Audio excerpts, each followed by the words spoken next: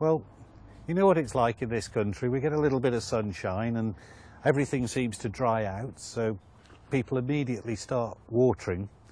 And there's actually a lot of the time when people are watering, they don't even need to. So this soil may look dry, but if you just stick your finger in, pull it out, and you can see I've got little bits of soil adhering because it's damp. So there's actually no need to water this.